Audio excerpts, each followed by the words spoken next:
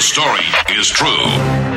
Milwaukee's hometown morning show, exposing hometown idiots. Dairyland's dumbasses. Great moment there, dumbass. Came in for Blackstone Restaurant, 706 West Walnut Street. Came in as an open line with whispering.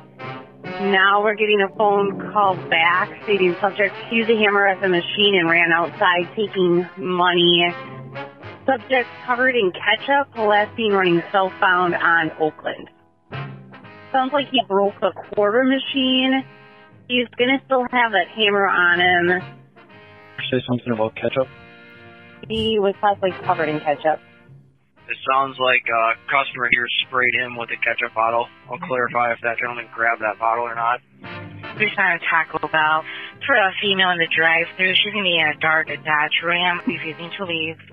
She's upset because her Crunchwrap Supreme didn't have enough beef on it, and she's refusing to pay for double beef. Our caller is asking for some assistance. She accidentally dropped her plugged-in hairdryer into the toilet. She's afraid to get it out of there.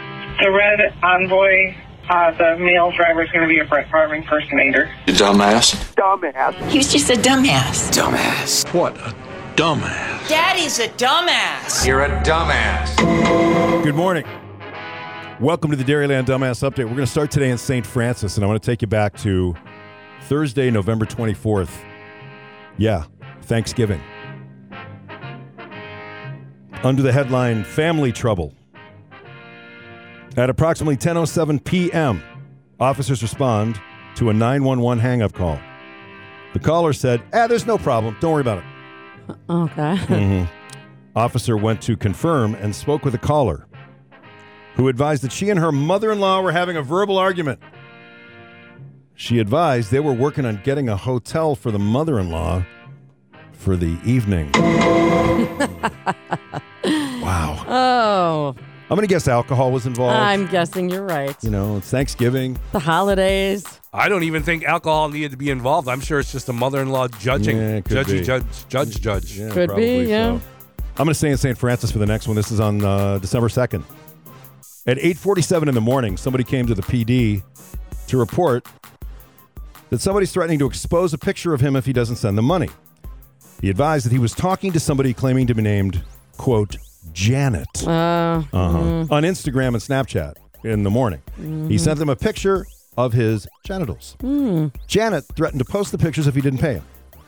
Complainant attempted to pay $25 on a Cash App, but canceled the transaction, came to the police to report it. He's not out any money. The pictures have not yet been sent out. Complainant was informed to block all past and future contacts. He did not know who Janet or Jamie were. I guess there was a Jamie, too. And he says he didn't have any enemies or ideas on who could have done it. Information was simply documented. Okay. He doesn't know who Janet or Jamie or whoever is, but he still sent pictures of his junk, right? And didn't think he had any enemies. No, these are people online that are just extorting you, and you were dumb enough to send your pictures. What? Well, yes, PSA. Or he's just that proud. I'm showing everybody. Clearly not, because he didn't want it exposed. That's a good point. Yeah. If he was that proud, go ahead. Right. This was sent to us by one of our deputies. Thank you, Debbie. Debbie's in Elkhorn. She put OMG on this one. Bloomfield, Genoa City Rescue. A man who used several different shampoos recently to treat scabies is now having difficulty breathing. Okay. Don't know what that's all about. But I don't either. But I bet, though, if you have scabies, you should probably use just one. Yeah, probably just one. That's a good. See if it works. Eau Claire, afternoon shift. Officers received information somebody was, quote, doing donuts in Carson Park. And whoever puts this together says, naturally, any mention of donuts brought every officer in the county over to have a look. Much to the disappointment, it was just a vehicle engaged in exhibition driving. Upon contact with the suspect, well, the odor of marijuana was detected. Oh. Yeah, they were busted. Baraboo scanner. Caller says, quote, several Christmas decorations have somehow shown up in her yard. Somebody who put this up put hashtag Grinch. So they took them from someone else and put them in her yard? Either that or just the wind was blowing. Well, you know what I mean? We did have some windy days. Oh, yeah. Ozaki County scanner. This was 2 days ago, 5:12 in the afternoon. Pleasant Valley and Highway 45. There was an accident. Driver may have been operating the car from the passenger seat, it says. What? Well, was there someone sitting in the driver's seat at least controlling the pedals? I was thinking maybe it's one of those like a rural mail carrier thing, like when you're out in the boonies, how somebody would be. Or someone from the other side of the pond. Could be, yeah, right. Green Bay. I'm going to have to try to describe this because the picture is worth more than 1,000 words.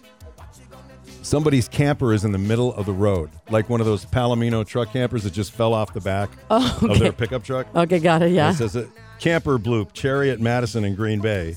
And then there are literally hundreds of comments. This guy, Scott, said, okay, tightens the ratchet straps, tugs on them, gives him one more tug and says, yeah, this ain't going anywhere.